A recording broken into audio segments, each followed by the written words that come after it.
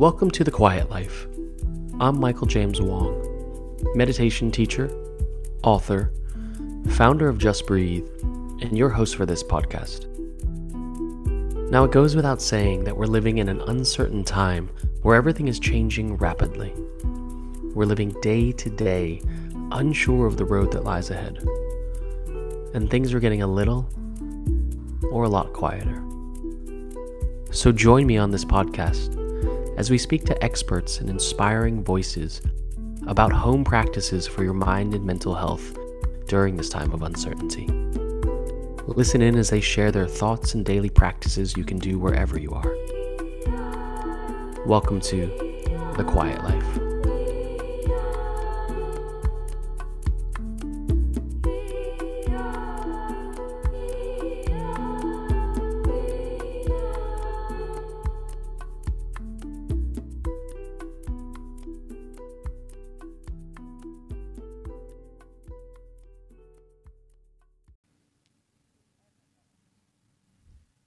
Welcome to this week's episode of the Quiet Life podcast, and I'd like to welcome you all back to this conversation. As always, my name is Michael James Wong, and I'm your host for these conversations. And every single week, we have an opportunity to speak to inspiring and impactful voices from around the world who I really believe are doing something to really support all of us, not just in these times now, but in the work that they do to really create a sense of community and connection out there in the world. And today, I'm very excited to be on the podcast in a conversation with Héctor García. And Héctor is the author of the internationally best-selling book, Ikigai, which is the Japanese secret to a long and happy life. And someone who I've now recently have considered a friend, and someone who I've had a conversation with, and someone I'm really inspired by. So thank you, Héctor, for joining us today. How are you? Thank you. Thank you for having me. And yeah, I'm doing fine, I can say. Like in another day here in Tokyo. Yeah, now obviously I'm based here in London, and this is where we're recording this episode of the podcast. But Héctor, you live in Tokyo, and you've lived in Tokyo for a long time, but you're originally from elsewhere. I mean, for people who haven't maybe come across you too much, or maybe have only heard of the work that you do, I mean, can you give us just a little bit of background about kind of who you are and where you're at right now, and even how life is like in Tokyo for you? So I was born and raised in Spain, in a beautiful Mediterranean, very little village next to the sea, which is, when I look it in retrospective, I had a very, very beautiful, like I was there 18 years, the first 18 years of my life, and it was paradise. I've been traveling all around the world after that, and I believe it's one of the most beautiful places I know. Maybe it's because I'm from there, I don't know, but I love that place. It's next to the sea, but I felt something when I was young. I felt like I had to live and explore the world and learn about different cultures, and I didn't know where to go, but what I had clear in my mind is that I wanted to live somewhere, and I ended up in Japan. So that's the very, like, my story. It could have been somewhere else. I didn't have Japan in mind, but somehow after I graduated, like, I had lots of luck. I got accepted in an internship in Japan when I was 23 years old. Right. And the rest is since now I'm 39, so I've been more than a third. I'm starting to count. I've been more than a third of my life in Japan, and I'm starting to feel. At the beginning, when I arrived to Japan, I had this thing called cultural shock. Yeah. Which is like you see everything is so different that sometimes this is something we could talk about, that there's different attitudes when you travel somewhere else and you find cultural shock. You can get annoyed sometimes because it's not like like you feel should be in your culture, or you can be amazed like how different it is. And now for me, what's happening is like when I go back to Europe, when I go back to Spain, to my home country, I'm feeling, I call it, I don't know if this is a correct word, but I call it reverse cultural shock. I'm from Spain, but now when I go back to Spain, I'm I'm amazed on how we are. In fact, I'm learning about Spanish culture more now that when I was there, because when you are a fish inside the sea and you've never been outside, you don't understand what it is to be inside the sea. So now I'm learning about my own culture when I go back to Spain. I feel the reverse cultural shock, and I feel like, oh wow, this is how Spanish people are. We are so noisy, and we are so sometimes we are so lazy. So, but I see it with yeah. I try not to judge it. Like, okay, this is how we are, and it's also good. I try to look for the good in all culture. That's my common theme, because if you start to look for the bad in each culture, there is things to criticize everywhere, in Japan, in Spain, everywhere. And that's my personal philosophy. I write books, and some of them might have more truth or less, but I try to show the good in cultures and people. Yeah, I mean, that's an amazing journey that you've been on. And actually, I mean, when we first spoke a few weeks ago, we actually didn't talk about that as much. And you and I are, I would say, are very similar because I'm not sure if I mentioned this last time we spoke, is I was actually born in New Zealand and my family is Chinese. But at a very early age, at around 4 years old, we moved to Los Angeles, and so I grew up in California. But then, I mean, I'm gonna say I think it was about 2008. I left there and moved to Australia for 4 years, and then now I've been living in London in the UK since 2011. And so, in many ways, this whole kind of cultural shock aspect, I totally understand where you're coming from because maybe for me, it's not as maybe not as extreme coming from going from Spain to Japan because obviously those cultures are very uniquely different. But for me, I have that understanding of what it means to feel like everything is new or different or shocking at times because of how much we feel we know growing up or how much we learn when we're abroad. And then even when we go home and it's, I'm the same way as I'm like, ooh, all Americans are quite loud and, they have a different attitude. But at the same time, for me, I have lived, now at this point, 12, 13 years of my life outside the US, or even probably, I guess if you add those first years in New Zealand, almost 15, 16 years outside of the US. And so, again, the same way, almost a third of my life. And, it's a very unique perspective that maybe we find and we receive being in different places. And you mentioned when you arrived first in Japan that you had kind of a first internship that drew you there. What was that internship for? It was so I'm more like, how would I say, I'm a software engineer. Right. Okay. So I was working in a research lab doing speech recognition systems, which was before, I don't know, now speech recognition is very good. At those times it was very early stage. So it was a very nerdy beginning. I was, in fact, before that, I was, during a brief time, I was in Switzerland too, in the particle accelerator CERN. I was there also as a software engineer. So uh, that's also part of my life. I studied software engineering, like we call it computer science in Spain. And I tended, through my 20s, I was very logical. I would say, I don't know if this is good explanation, but yeah, my brain was very like solving problems all the time. I like the thrill of solving problems with my computer, building systems, building websites, creating software, and that was part of my. I'm going to say that was my ikigai, my purpose in life. It was what I enjoyed the most.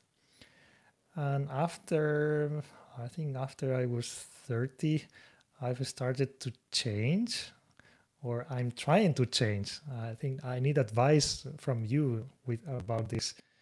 Uh, I'm trying to change in the direction of becoming more. I realized that being so logical, it was good, but at some point I felt disconnected from my, yeah, I can say my feelings or my body. I was always in my brain.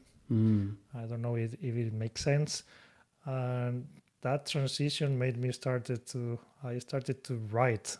Writing was, well, before that I bought cameras.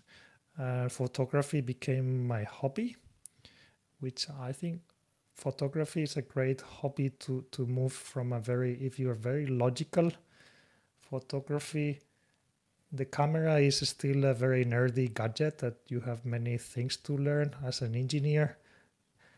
For example, photo retouching or how to use the camera correctly. But if you really want to take good pictures, there is nothing. You can read 100 books about photography or learn all the mechanics of a camera.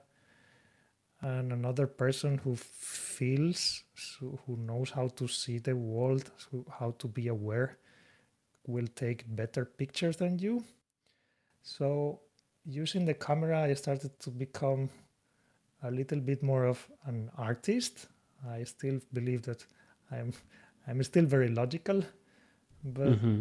photography was kind of like my first pathway. Oh, this is how I can do things also without being yeah, I'm going to use like being in front of my computer programming things in a perfect way. Like there is things after, like there are different things there.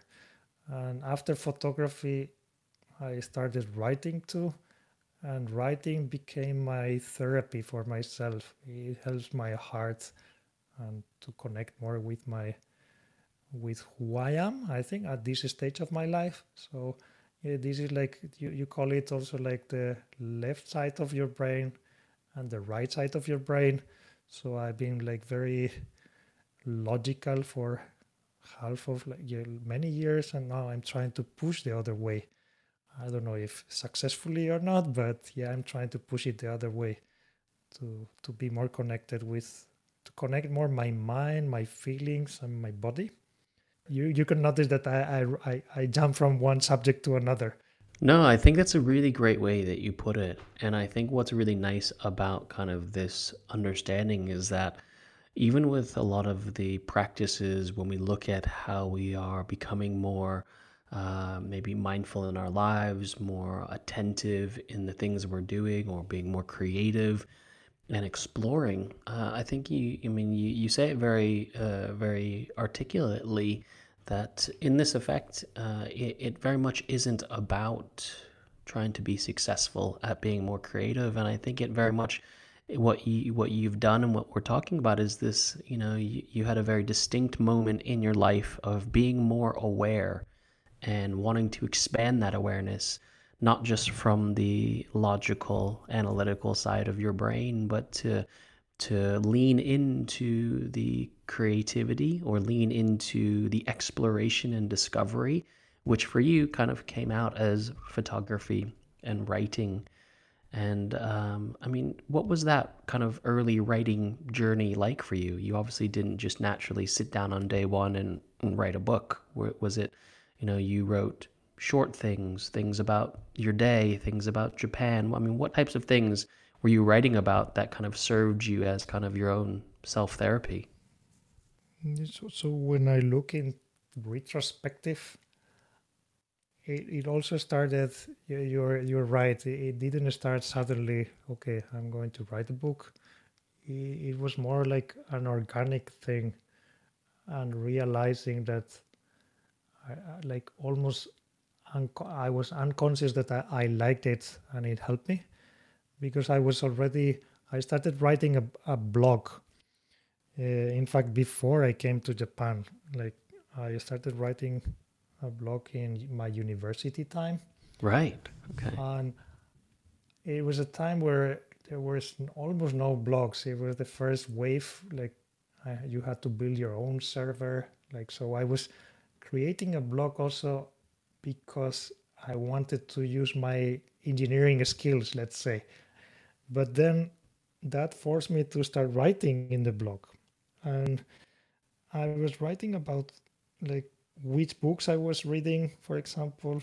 It was nothing like special, but I started having the sense that people were coming to my blog and started building a community, which Right. that was very beautiful. I started to feel like, oh, internet is the most beautiful when you start having a community.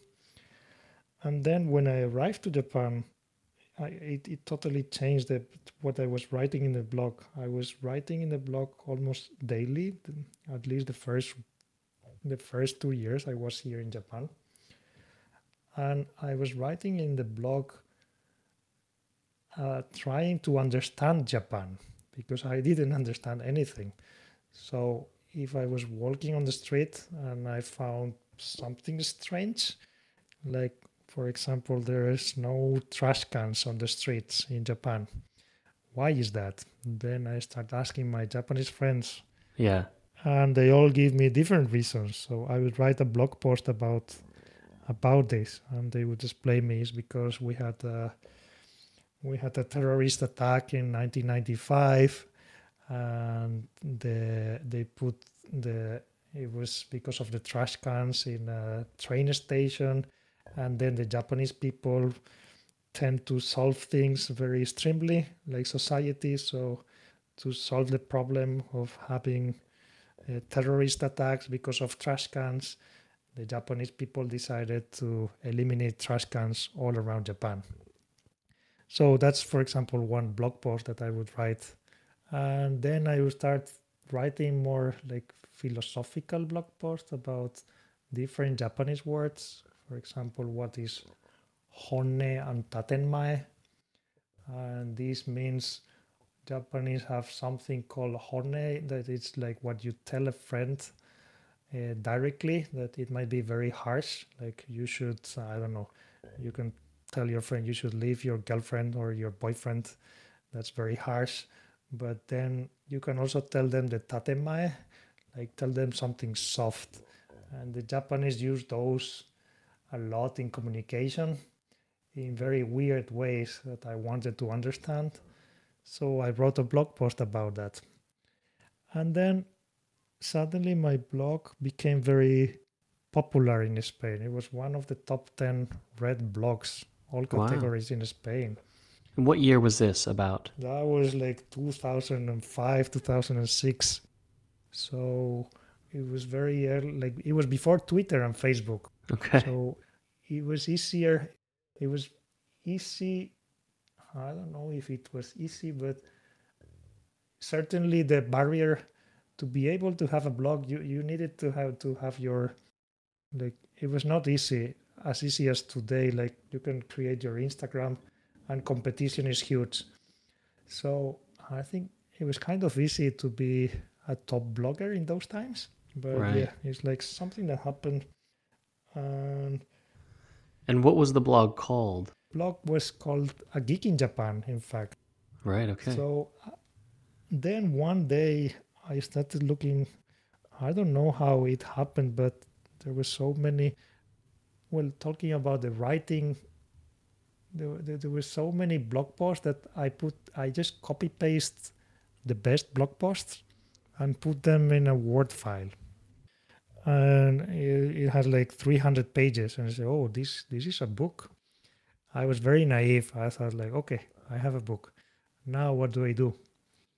And then I exported to a PDF file, and I sent to more than 50 publishers in Spain. No one answered except one publisher. And that publisher, I met them, and we signed the contract, and they published my first book in 2008, which is called A Geek in Japan. And that first book got translated to 8 languages, and is one of the. It is still a top seller in the Japanese section in Amazon, Wow. and Amazing. I recommend it. Is not I always tell you, is you should buy a guide to Japan, and then my book is like a complement that to not to guide you but to explain you Japan while you're traveling of those things that you don't understand. It will Amazing. make you. I think it will make you have a deeper understanding of what when you're traveling around Japan. And yeah, that was my first book, and I realized like going back to the self therapy, I was writing in my blog daily in the mornings, and I realized that if I didn't write, I felt different. So that made me realize, like, okay, I have to write every day. And so, with that blog and that daily writing, it was something that you did kind of every morning when you woke up, and it was something that you did almost that you noticed if you didn't do would kind of leave a bit of a kind of a different feeling in your day. Is that what you were saying? Yes, it's like a different taste. I don't know how to explain it, but it gave me energy. It's kind of weird. It's Yeah. like this thing is weird, but I was not aware of that. I think this is a reflection I've been having lately because I'm looking more at things that I do in my daily life that give me energy or remove energy from me. So that's kind of like, and I think for each of us that those things are different. So it's your journey to discover those things that give you energy. And I realized Mm. that writing gave me more energy than programming computers. So that's where I started making the conscious decision. Okay, I'm going to shift my life to do more writing. So that was the realization, I think. But you only realize these things by exploring, as you said. Absolutely. You have to explore life. And I think that's a beautiful way to look at it. And I think for everyone, they have different things that give them energy, different things that make them feel focused or even alive. And it sounds like, for you, I mean, this whole journey with writing was never kind of a master plan. And even now, kind of, you know, you know 10 years later, 12 years later, you obviously recently written Ikigai, and I know you've written other books along the way. And you even spoke about it at the beginning of this, where, kind of giving us that understanding of what I guess your Ikigai is, but even for you, that reason for being is something really beautiful. I mean, could you tell me the story of actually Ikigai and what it actually means, how it came to life, and kind of what's become of all of it? Ikigai, it is a Japanese word that means it's very difficult to translate, but it roughly means what's the purpose of your life or what it is that brings you the most purpose to your life. And in Japanese, you have just this word that is ikigai. You don't need this full sentence or explanation, which I think that makes it beautiful because you can say what's your ikigai or what is my ikigai. And I thought like, okay, these words should be not only for the Japanese, it should be known for to everyone in the world. And that's one of the main reasons I wrote the book Ikigai, which is the first.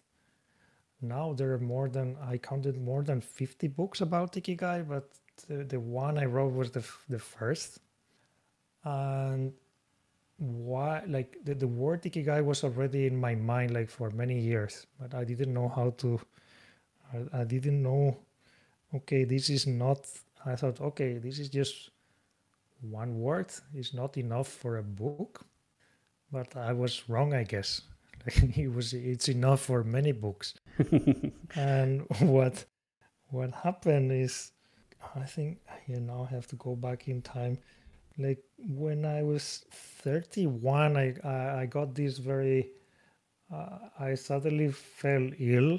For those of you who know about illnesses, it's an intestine illness called IBS, and it's the type that is called SIBO, SIBO. It's not, it will not make you die, but it makes you feel like you are dying. So I felt really bad for months and yeah, I would say years. And doctors could not help me. And I was reading many books about how to solve it. And that's my technique always, to read books to solve problems. And I also realized that didn't work. And then I started trying many things, like for example meditation and alternative ways to try to heal me. And that's something that started to help me. And another thing that started to help me is like reading books about purpose, like even feeling bad, having a great purpose in life, you can bear anything. I think that's also true now for everyone who is going through hard times.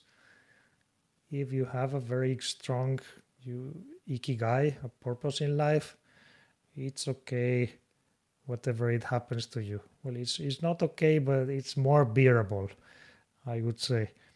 So that was the sparkle in my heart, like, okay, I need.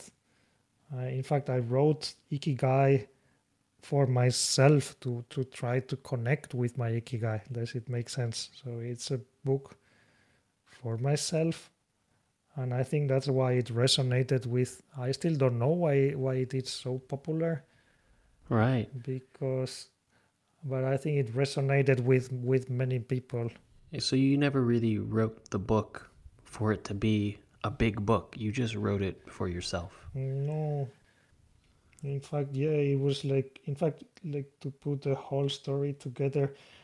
Those times that there was a friend coming to Tokyo every year called Francesc. He is the my co-author for Ikigai, and he's a very famous novelist in Spain. Which he he's also a therapist in Spain. So he's like we were walking in a beautiful garden in Tokyo, and I was telling him about all my pains my my tummy, in my intestine, and what I was going through.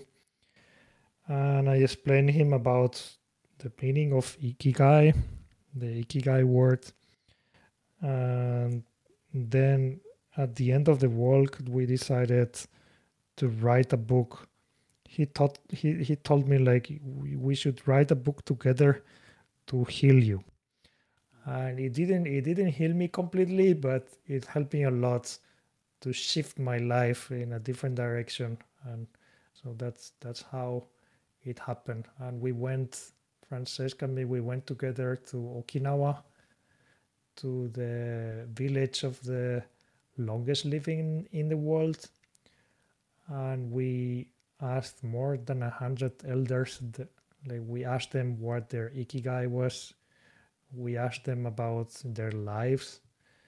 What would they advise everyone to do in their life? This is people who were more than 100 years old. And we put all those lessons together in the book Ikigai. Amazing. And how did you do that? Did you just walk through town, stopping people on the street? No, that's not it's not as easy to do that. In Japan you have to always go through the gatekeepers, which in Ogimi it was the different people in the, how do you say, in the city hall, and arrange everything beforehand. And we were there more than 1 week. And in fact, I've been there now. We've been there again several times now. They have the Ikigai book now everywhere in the town. Like, well, not town, it's a little village, 2,800 people, and they have it in the. They have the book now in the touristic association. They have it in the city hall. They have the book in the supermarkets. Wow. So It's the book of the town. yes, it's a it's a weird loop. Like we wrote it, and they're very proud of it. Amazing. And so, just with your book, and obviously, I have it and I've read through it and you've told me about it. I mean, and even looking kind of at the back cover of the book, and, within it, I think it so beautifully lays out this idea of what you love, what you're good at, what you can be paid for, what the world needs. And I mean, for me, what I take away from this kind of idea or this kind of direction is that to find a sense of purpose is to notice and to recognize and to become aware, all right? To aware of a lot of things in your life. And I think maybe what you did in a very simplistic way for yourself, that sense of healing through writing, has resonated, hugely around the world. And I know you'll never be, the one to say this, but this book I think has had huge impact on people. And I know you told me it was kind of, the biggest selling book in India, and it's been translated more than any other book, in Spain, and it's had this huge kind of cultural, power to create a shift of awareness for people that I think is so impactful right now. I mean, and I know it would have never been in any master plan or wild imagination to have this kind of popularity with a book. But I guess for me, my question for you is, I mean, what has been the biggest shift for you since writing this book? For me, I don't know. For me, I don't like if it's about talking like about the success of the book. I still don't know what to make of it. I've been thinking a lot about it, but it's a difficult thing to wrap my mind around it. But I think one of the things that it's in my mind is like I have a sense of responsibility. I think that I have to keep writing books because it's somehow I still don't. I have lots of yeah. I have lots of imposter syndrome. Like people think that because you have a successful book, then you are you're kind of like okay, you're a writer. But I still feel like now every day when I see the white page, I still feel like okay, it's like starting from zero again, which is I think it's hard in one way, but it's also beautiful in another way Mm, because you feel I like the feeling of feeling like a kid every day, like exciting. Okay, now I'm going to write, and I don't know what's going to come out of my mind. So that's very yeah, that's a sense of responsibility. And what do I have changed? This is a question always that maybe I will ask you a few years from now how I have changed. It's a question that you have to ask to your friends always. I think my friends would answer this question better than me. I don't know how I have changed, but I think I'm becoming more aware of how I think this is not of because of the book, but there is something beautiful.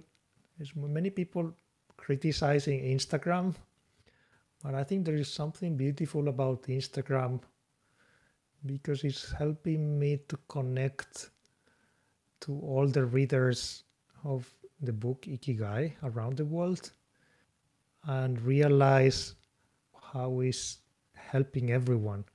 Which for a writer this is kind of a new thing.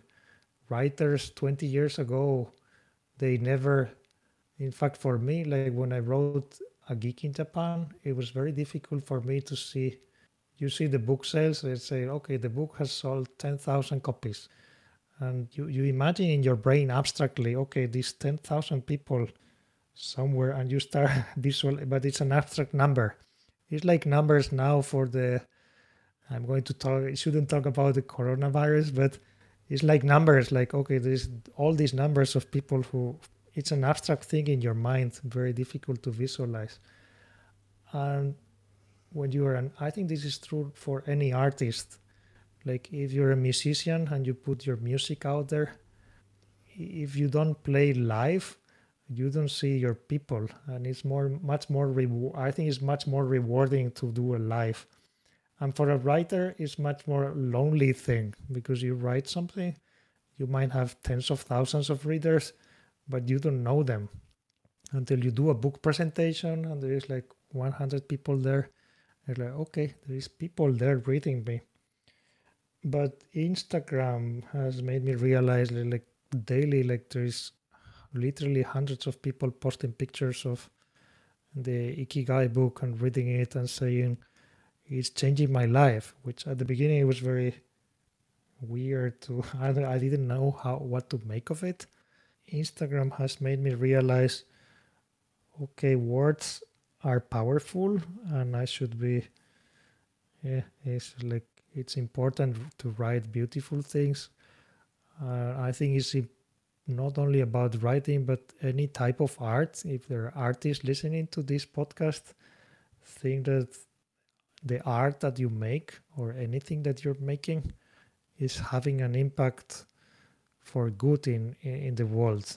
And I'm thinking also in retrospect, not only about art, but engineering and people who work in startups or IT companies. You create software that is useful for people.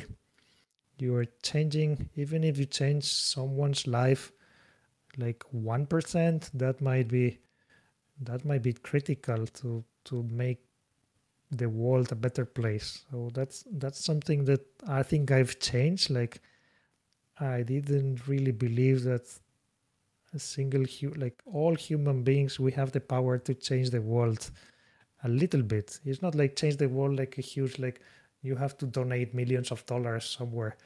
If you help, for example, your friends on WhatsApp with you send them beautiful messages today, that might be enough for today to help the world. Yeah, and I think that's a really beautiful thing to remember always. And I think regardless if, it's someone like yourself who's a writer, or if, someone else is an artist of a different medium, or if you are a computer person, or if you are a school teacher, it's just remembering how impactful your life has changed because of someone else or something else, and to bring that into the spirit of the work that we do and the communities that we're a part of. And I think what's been really special to hear you say is that, that while you wrote Ikigai and other books as a way for yourself to heal and as a way for yourself to put some of your thoughts down on paper, the way that it's been impacted around the world, and how people have had a moment to kind of really feel the value in it, and you've been able to receive that back, is a very special thing. It's almost like the healing and the support has come full circle, that it started with something for yourself that then got put out into the world to help other people, and then through the medium of Instagram or emails or book presentations, we see it come back, and it kind of shows how everyone fundamentally, the essence of their life, or this humanity that we're a part of, especially now during this kind of uncertain time, of how important it is to be a part of something, to have a community effect with change, and to do positive things that we can put out there into the world. And so I thank you for that, and I think it's a very honest and beautiful way to talk about it. I mean, with your community, and I know you've talked about it through Instagram and book presentations. Can you recall any like specific stories that or messages that you received about the book or about your work that were really inspiring for you, or very surprising for you, or something that kind of really kind of made you realize how impactful the book has been? This might sound harsh, but the first times I started getting messages of people who were considering suicide, and after reading Ikigai, they removed that from their minds. And that's the most impactful for me, because it's like, oh wow, this is this is real. Yeah, I think that's the most impactful for me. Yeah. And getting those messages is always difficult to answer, but I try to answer. I try to answer them, and that's one. And another one is like people making this. I don't know if this is good. Like people making really life-changing decisions after reading the book. That's another one. They decide to move to another country, or they decide to quit their jobs, or they decide to create a side business, or something as simple as start a new hobby and start uploading pictures to Instagram of their Mm. paintings, for example. There's lots of artists, like I think artists like the book. Um, yeah, I like artists when they read the book and you start seeing more of their art on Instagram. That's another thing I can see. Yeah. And I think what from what I'm hearing in all this, which is so very special, is that the book and you and the way that you share your words are ultimately giving people a sense of support, right? A support to allow them to support themselves and to feel a sense of value and worth in their lives. And I think it's a very beautiful thing that you've done with the book. And I know as well that not just to define you by one singular piece of work, but I think the narrative that you share across all of your books and your writing and your personality and the way that you share is very supportive in encouraging other people to find their own courage and purpose in life, which I think is a very important reminder, especially during these times right now, when the world is in a different shape than it was. Thank you. So, what is life like right now for you? I mean, what is Japan like? What's going on this week? I mean, what's happening in your world? So I think now the world of everyone is becoming very similar, right? So it's like I being at home now. Let me check. In fact, for Japan has been longer than in other places. So I've been now at home more than I think 10 weeks since the middle of February. So I have a very, in fact, I like. For me, it's kind of easy because I like routine and being at home. But even for me, I think I was telling you the other day Mm-hmm. that for me it's like even if you like something and if they tell you that you cannot do something, we are humans and then you want to do it. So now I feel like I'm not a party guy, but I'm feeling like, okay, now I want to be invited to some party and have fun with friends. But this is something that I might not do if I'm. It's like when they tell you that you cannot, then you want to. That's kind of Yes. my feelings now. But so far, yeah, that's how in like life at home. Very, I'm trying to exercise, like to keep the body and mind together and keep my routine of writing. But something I realize now talking like about creativity, like because my days look all very similar, I noticed that my creativity is going down a lot and I'm not feeling even creative. So I'm thinking metal. I don't know if this happens to all other people listening to the podcast. If you're artist or a creator, I think it's very important to have different stimulation in life, like meet people, travel, see different things. And now being at home, I try to feed my creativity by reading books, for example.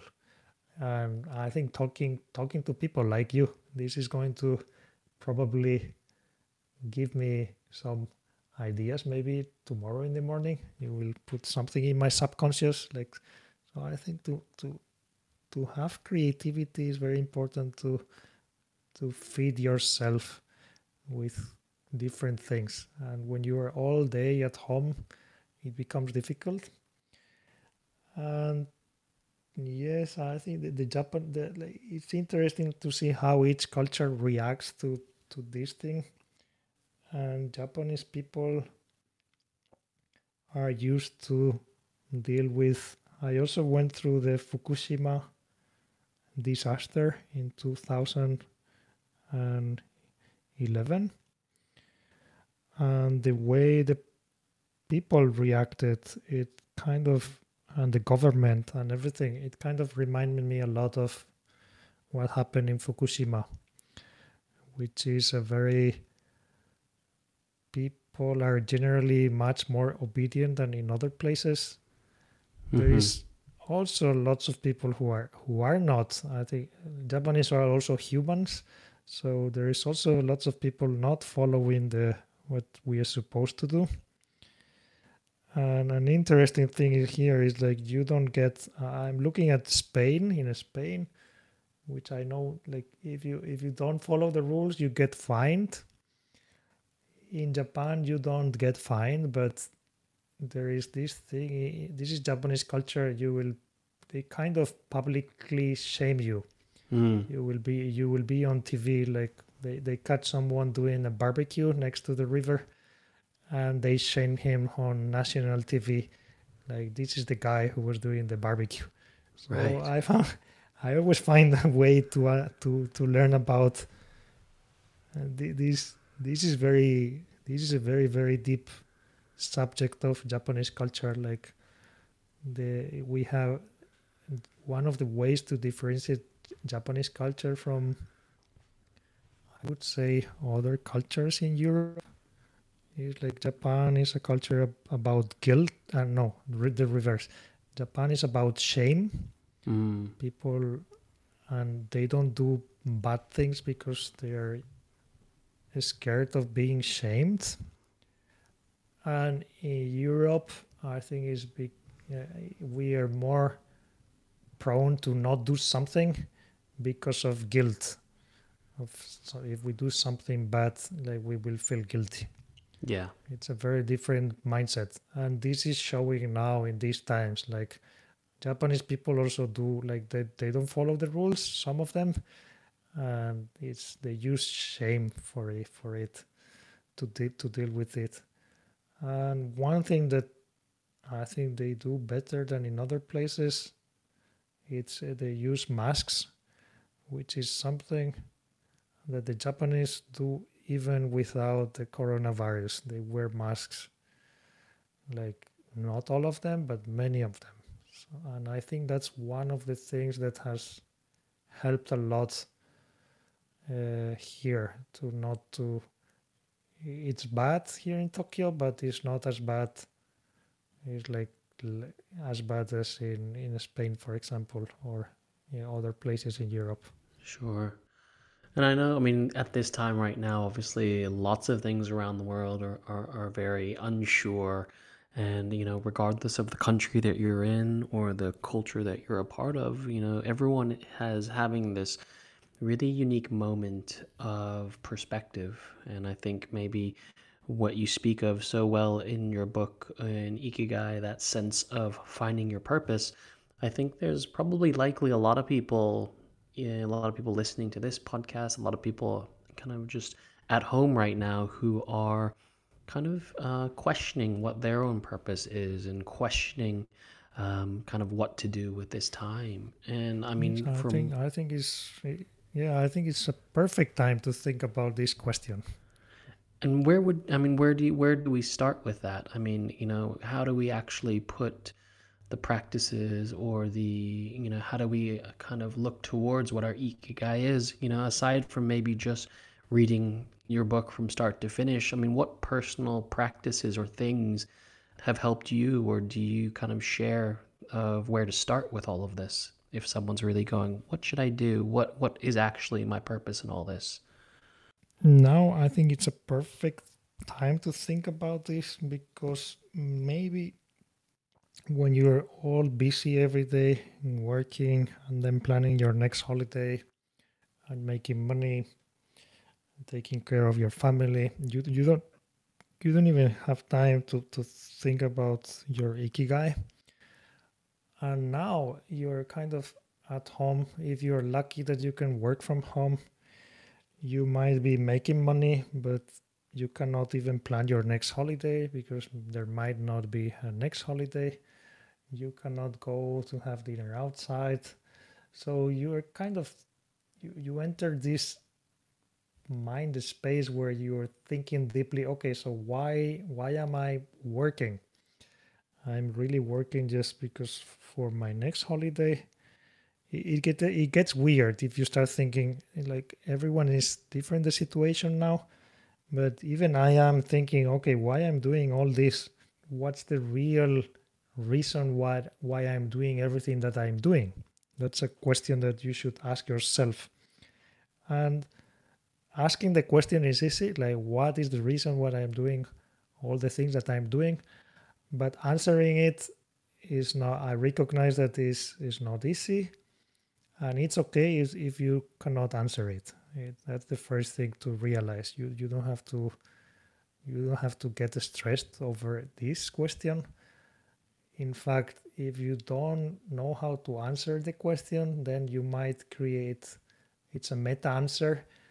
Your ikigai, if you don't know what your ikigai should be to find your ikigai. Okay, so now that for those of you who don't know what your ikigai is finding your ikigai, and to find it, you can use many techniques, and one of the techniques is what you I think is what you teach people is to become more aware and to learn more about how to notice things in life. Mm. And there is this I don't know if it's a technique, but I like doing like you write down every day at the end of the day you write three things that gave you the most energy that you did over the day, and three things that kind of like removed energy from you. And it can be very different things, like okay, one like it can be playing with my kids gave me lots of energy, and another one can be having this meeting with these people like destroyed my energy levels. Or it can be the reverse, like you could be a person who loves having meetings or doing sales. All of us, we are different, so the results might be very different depending on the person. But after you do this for 15 days, you will find patterns in what those three things are that give you the most energy and the ones that remove the most energy from you.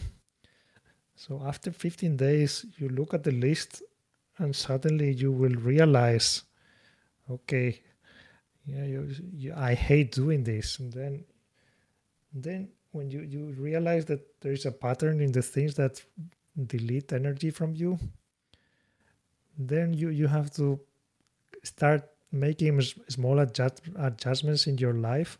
This also depends on your personality. If you like making a huge change, then just go and do it. My personality is more like making small adjustments, so I have more time to do the things that give me energy, and uh, try to remove the things that don't give me energy. Yeah, that's this is one of the techniques that I think is very pragmatical. Yeah, I And really love that technique. when you start doing this, you will start. I also see ikigai when you don't have a very clear ikigai. I think there's some people who are very lucky, and when they are 5 years old, they start playing the piano, and they play piano until they are 80 years old. But I looked at the data, and that's only true for less than 1% of humans. Most of the people they study something at university, and I think the data was like more than 80% of the people they end up doing things in life that are totally different. And I think that's the beauty of it. Like you start jumping until you find something that you really like. So I think with these tools to start noticing, it's not like you find like a one clear ikigai, but your heart will be more near what, like you can see ikigai also as a compass, that your heart is more aligned with the compass of your ikigai. Yeah. And do you believe that your ikigai can change and evolve over time, or once you find it, it is so strong that it will keep you there? Mm, that also that also depends on the person. I think for me it's evolving, and it also depends on the phase of your life. If you are now raising a family, I believe your ikigai should be to raise to be a good parent, for example. So there are different phases in life, and it's okay. It's okay if your ikigai changes and you're aligned with your. And in fact, you can have two ikigais, or you can prepare for what's after you raise your kids. One common thing I also realize with my readers of my book, there's many people who buy ikigai when they're in their late 50s and 60s, and the beginning of their 60s, because something that happens is that, in fact, there is research that says that this is true. Like if you when you retire, the probability of you falling ill and dying goes up. And it's a contradiction. And this is also like, for Spanish people like me, our dream is to retire and do nothing. Mm. And I was totally wrong. Like retiring, we should never retire in the strict sense of doing nothing. We have to be ready to what is it after you. You have to have something so strong to hold you when you retire, like something that you really really love doing, and keep doing that. Don't ever retire from that. Does it make sense that it will hold you? Yeah, something that keeps you focused and passionate. In the times that we are now, if you have something very very strong that holds you, you will be happy at home, staying at home. I think the people who are struggling the most is if you don't have something that to hold you and you're just doing nothing, and then you feel like everything is meaningless and you're kind of, yeah, watching TV. So yeah, Sure. that's one. I think it can change. You can have many ikigais.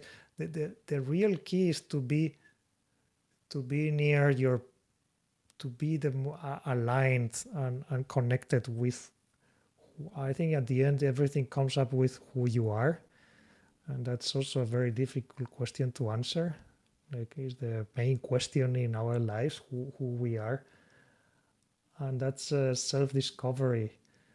And the worst is when you don't know yourself and you're doing things in life that are totally against your nature, just because, I don't know, society told you, or just because you want to please your friends, or you want to please your boss, or you believe you have some beliefs because of your, it might be your family who you were raised and born and put some beliefs in your mind, and you believe you are living a life that is not your life. I think that's the worst. uh, the rest, like, you can have many ikigais, one ikigai, and change your ikigai, but be aligned with the most, do the best that you can to align your life with who you are, and not live the life that others are telling you to live. Yeah. Well, I totally believe that, and I think it's a beautiful way to see the world, and we have to really be, brave enough to follow that which we're passionate about, and to allow our attention to be focused on the things that give us energy.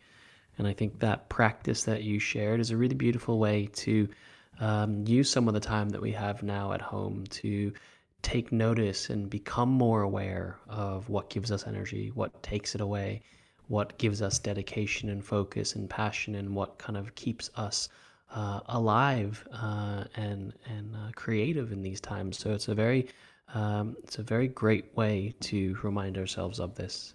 And another, sorry to, I have another idea that is very good for these times. In fact, I did like yesterday. I started drawing in a notebook. That I think it was fun to draw because I Yeah. remember. I think a good exercise too that is to remember things that you enjoyed when you were 10 or 15 years old, but you somehow stopped doing them later in life. For Mm-hmm. me, for example, is drawing. Like I loved drawing when I was 10 or 15 years old. And there are so many things that when we are kids that we I think we instinctively like do things that we like when you are young. And then when we get older, we stop doing many things because of like yeah, we are busy. And so another exercise is to maybe bring back some of those things that it's been maybe 20 years since you last did, and now you have so much time at home. It might be, I don't know, playing music, it might be drawing, it might be anything that you loved when you were a kid. You can bring it back to your life, and maybe, I don't know, it can become part of your ikigai or not. But Yeah. that's another technique, like bring back like lost hobbies that you had when you were younger. Yeah, and I think what's nice about that is just to remember the things that brought you joy earlier in your life that then maybe got put into the background as you had to become an adult or do more things or be have a plan. And I think it's a beautiful thing to remember and to remind ourselves. I mean, my question for you as we start to wrap up our conversation here, Hector, is I mean, where you are right now in your life and with the things that you're doing and what you're focused and passionate about, what is your ikigai right now? Now my ikigai is writing, and to have a better, I call it a ikigai statement. To have a better, you have to add some meaning to it. It's not just writing. It has to be, for me, it would look like write the best I can so I can inspire other human beings to be the best that they can, to be better human beings and help them. Amazing. So that's the full sentence of like, it's not just writing like okay, that's and that connects the four circles that you were talking about before, because it's also how you can help the world. So yeah, I write the best I can so I can inspire people to be better human beings and help them. That's my ikigai. And that's a beautiful way to have purpose. And I do want to say how much I appreciate our conversations and our time together. And I say this very hopefully that we have many more conversations like this together, whether it's on podcasts like this, but kind of more just between the two of us to catch up, to connect and to share. I think that the work that you do is hugely profound in the way that you share it around the world. But even more than that, I think who you are is beautifully inspirational, and I think meeting you and speaking to you and hearing about all of your work and your philosophies on ikigai and how we can spend our time right now is such a nice reminder for me and hopefully for so many people that we all have within ourselves an opportunity to explore our purpose and to find it in time, but to also have time to discover new creativity and new ways to spend our time to be a person of impact, of positivity, of forward progress. And I think listening to you and chatting to you now, it just kind of says all of that in one when we have time to share some words together. So thank you so much. Thanks to you. And I have, maybe it's a question, but maybe it can be homework for you. You can also Okay. what is your Ikigai and put it in a sentence, a long sentence. If you cannot answer now, it will be homework for next time. And also homework for everyone listening. Yeah. I mean, I think for me, even before I heard about the word ikigai, I mean this aspect of having purpose and the aspect of kind of, what is it that we can be offer or be of service to in different practices and maybe more other traditions we would call seva, the practice of service. What is your service to the world? Which will come from more kind of Vedic and Hindu traditions. For me, these days, as someone who spends time, as a teacher, as a writer, as someone within a community here, it very much for me is about creating and celebrating ways that we can come together to give people a sense of belonging. And for me, that means focusing on ways that we can do that online or offline, ways that we can have community that extends outside of just being in the same room together, which is really important now more than ever. And I feel over the past few years for me, that's been something that's been growing within me, something that has come to life through different projects and kind of moments. But I think for me, it's always been a sense of that, allowing people to feel like they belong without them having to be defined necessarily by what their jobs are or what place they have in society or what role they take in the family, just to feel that they can be seen and they can be heard, and to do my part to cultivate those environments or those moments where people can feel safe enough to feel like they're just a part of something. I think for me, that kind of is where I believe, or that, not kind of, that is for me what I believe my ikigai is, which has, taken a long time to evolve into. How Beautiful. does that sound? Yes, Did I, perfect. did I, Perfect. did I, Beautiful. did I? Thank you. Okay. Yes, thank you And I for think it's a sharing. great question. Thank you so much for asking. And I think it's a great question to leave this on as we wrap up this podcast, Yes. which is, the question from Hector, the question that I'd love to ask all of you is, what is your ikigai? What is it that gives you purpose? And as we talked about and as Hector mentioned so beautifully, you don't have to have an answer right now. You can take time to explore it, to understand it, to figure it out, to feel it. And in doing so, ultimately all it does, it gives us a sense of awareness and relationship and connection to our lives that hopefully allows us to create a sense of purpose and impact and positivity.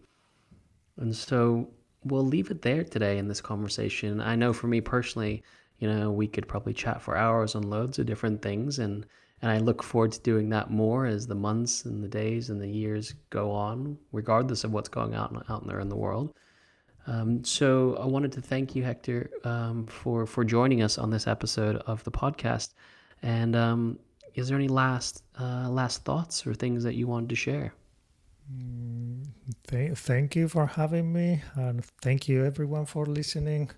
And I wish you all like a happy Ikigai finding. And if you already know it, that's beautiful. If not, remember that from now on, your Ikigai should be to find your Ikigai.